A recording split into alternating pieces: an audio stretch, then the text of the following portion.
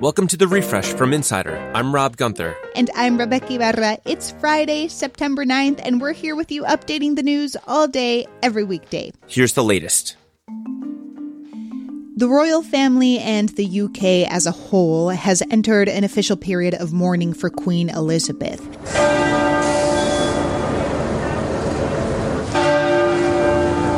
The bells at Westminster Abbey rang out 96 times today in tribute to the Queen. And in Hyde Park, a 96-round gun salute fired from World War I guns marked each year of her life. Our colleague Callum Bullock is in London. Major sporting events and outdoor concerts, even worker strikes, have largely been cancelled, and flags are at half-staff on government buildings.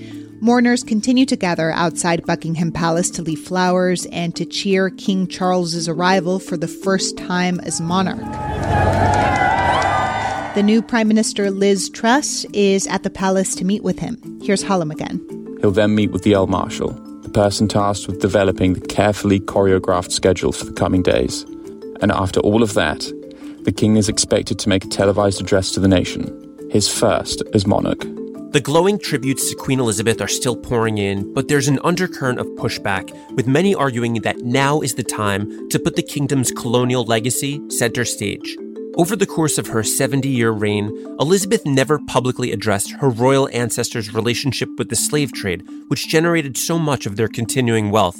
The British monarch is still head of state in over a dozen countries, and particularly in Caribbean nations where histories of slavery and empire went hand in hand with the crown. The Queen's death is adding momentum for countries to officially cut ties. Barbados did so in 2021. Jamaica says it's in the process of becoming a republic as well. If you live in Michigan, you have a right to be confused about whether you'll be voting to enshrine abortion rights in your state constitution this fall. Now, it looks like you will. The Michigan Supreme Court has ruled the measure should appear on the November ballot.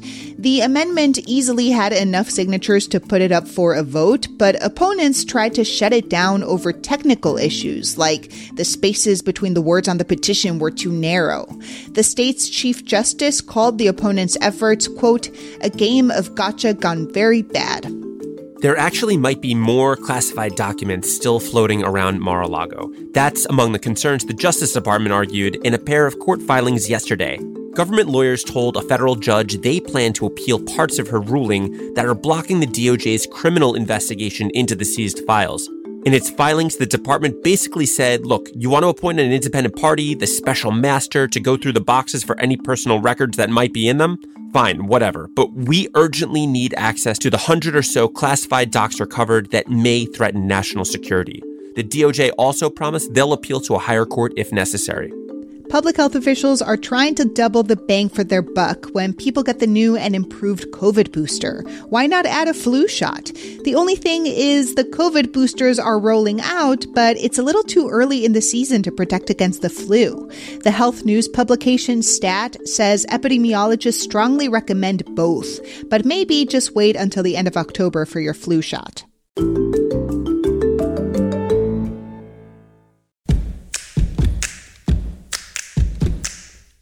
Did you know you can share any of our segments on social media? Just look in the description section on your podcast app and you'll see a little share link next to each story. It's super easy. Give it a try. Today and every day, we're updating the refresh from Insider as news happens, so check back whenever you want to know the latest. Dave is out this week, but he left us this interview about how some YouTube creators are actually trying to solve true crime cases. An abortion debate in South Carolina's Senate got pretty heated on Thursday. The Republican majority didn't have the votes to pass a House bill, one that would have banned nearly all abortions. And that's because all three Republican women in the chamber joined the Democrats in voting against the bill. At one point, Republican Senator Sandy Senn said, "And if what's going on in my vagina is not an unreasonable invasion of privacy for this legislature to get involved in, I don't know what is." The state's current law, which bans the procedure after 6 weeks, that's been suspended by the state's Supreme Court. Steve Bannon, Donald Trump's former aide, pleaded not guilty in New York State court Thursday, and he's, defiant. They will never shut me up. They'll have to kill me first. I have not yet begun to fight. Bannon was charged with money laundering, conspiracy, and fraud related to his nonprofit We Build the Wall. Now, if you remember, federal prosecutors charged him back in 2020, and then Trump pardoned him. But the thing is, pardons only work for federal charges, not state charges. And these charges are coming from New York State's Attorney General. Heroin use seems to be on a sharp decline, which might sound like a good stat, except it's being replaced by the stronger and deadlier drug fentanyl. New data from Washington, D.C. shows people dying from heroin overdoses at a much lower rate than just 4 years ago. And there are similar findings in nearby states like Maryland. Officials say it's important to understand the distinction between the two drugs because they carry different risks, and public health programs meant to keep opioid users from dying might need to be updated. Texas has bused more than 9,000 migrants and asylum seekers to Washington, D.C., and the capital's mayor is declaring a public health emergency. This will allow Mayor Muriel Bowser to allocate $10 million to help migrants with things like shelter, food, and medical care, and then get reimbursed by the federal government. The Republican governors of Texas and Arizona have sent hundreds of buses full of migrants, including children, to D.C., New York, and Chicago, in a political stunt over what they call a crisis at their borders. The FDA has approved a new anti-wrinkle injection that could become a big competitor to Botox, which has long dominated the market. The new drug is called Daxxify. It's been found to reduce the appearance of wrinkles for 6 months, which is 2 months longer than Botox. One analyst tells the Wall Street Journal they expect Daxxify to generate $1 billion worth of sales in the coming decade. Who doesn't love a good true crime story? Whether it's a podcast, a vlog, a documentary, a biopic, we can't seem to get enough. But some content creators are doing a lot more than just crime storytelling. They're actually dipping their toes into crime solving. Insider's Jeff Weiss, who covers the creator economy, recently talked to a few of them. He's here to tell us about the complicated ethics involved and what police think about it. So, Jeff, you talked to a YouTuber named Kendall Ray. What has she been doing with her true crime channel? Kendall is a really interesting example of a new crop of creators. They're really taking an active hand in solving cases. And she really was a fan of true crime and started making true crime videos in 2017. Hi guys, welcome back to my channel. So today we have another true crime video. As she was doing it, she sort of started grappling with the ethics more and more. She didn't want to really see it just as entertainment, and she started to focus on victims in her storytelling as opposed to centering the perpetrator. However, I want to do what's going to be best for the victim and their family. And avoiding gore and not really engaging in speculation. To give the family members of some of these victims a platform. Sometimes I just can't believe how many people I reach. And in 2018 is when she started inviting family members onto her channel for collaborative videos. About a month ago, I was contacted by a girl named Sarah Turney. She DM'd me on Twitter and told me about her sister. Her sister's name is Alyssa Turney. A young woman named Alyssa Turney had gone missing in 2001. I had the opportunity to actually work with her sister Sarah on this video. It made it incredibly real having a family member working with me, telling me their side of things, and it made this so much more personal. So she'd really reached out to Kendall to get her side of the story out there and advocate for, the arrest of her father. And he was arrested in 2020 and has yet to stand trial. And what do police think about the kind of work that Kendall is doing? Are they concerned about it at all?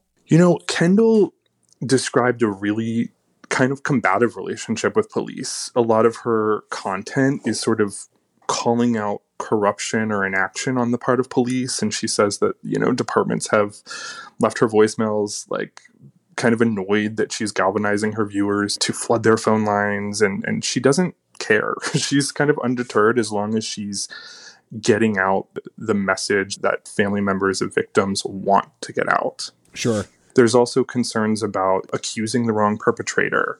There's also concerns about the person who's kind of doing the investigation who's an amateur, potentially putting themselves in danger.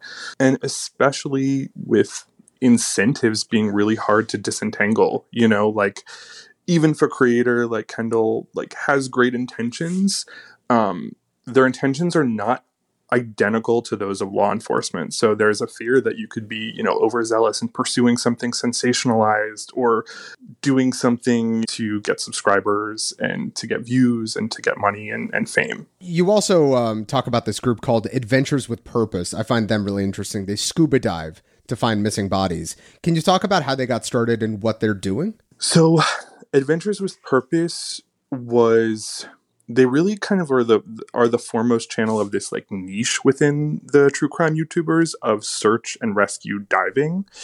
They're on the road 20 weeks a year. They say they've solved 23 cold cases in the past several years. Officials have confirmed the body found in Jed Hall's car was that of the missing teen. Despite the area being searched multiple times before, AWP found the car within 20 minutes of searching. They have 2.4 million subscribers, and they're providing their services really for free to families and to police.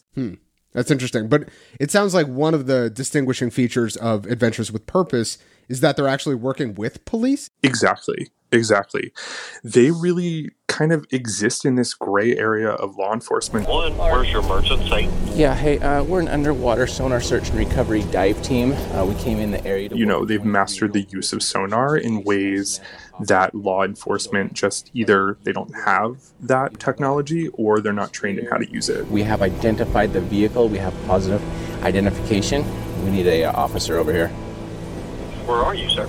And they also just have a different risk matrix than police. Law enforcement agencies really have to justify the risk and the resources of a dive. And they're usually doing that in a rescue context, not really a recovery. But Adventures with Purpose doesn't have to justify that really to anybody. And as a result, like you said, police are really welcoming their help and soliciting it. And they're actually even asking, Adventures with Purpose to train them on their sonar usage. Very interesting. And it seems like it's an ever-evolving space. Jeff, thank you so much for chatting. Thank you. Jeff Weiss writes about the creator economy for Insider.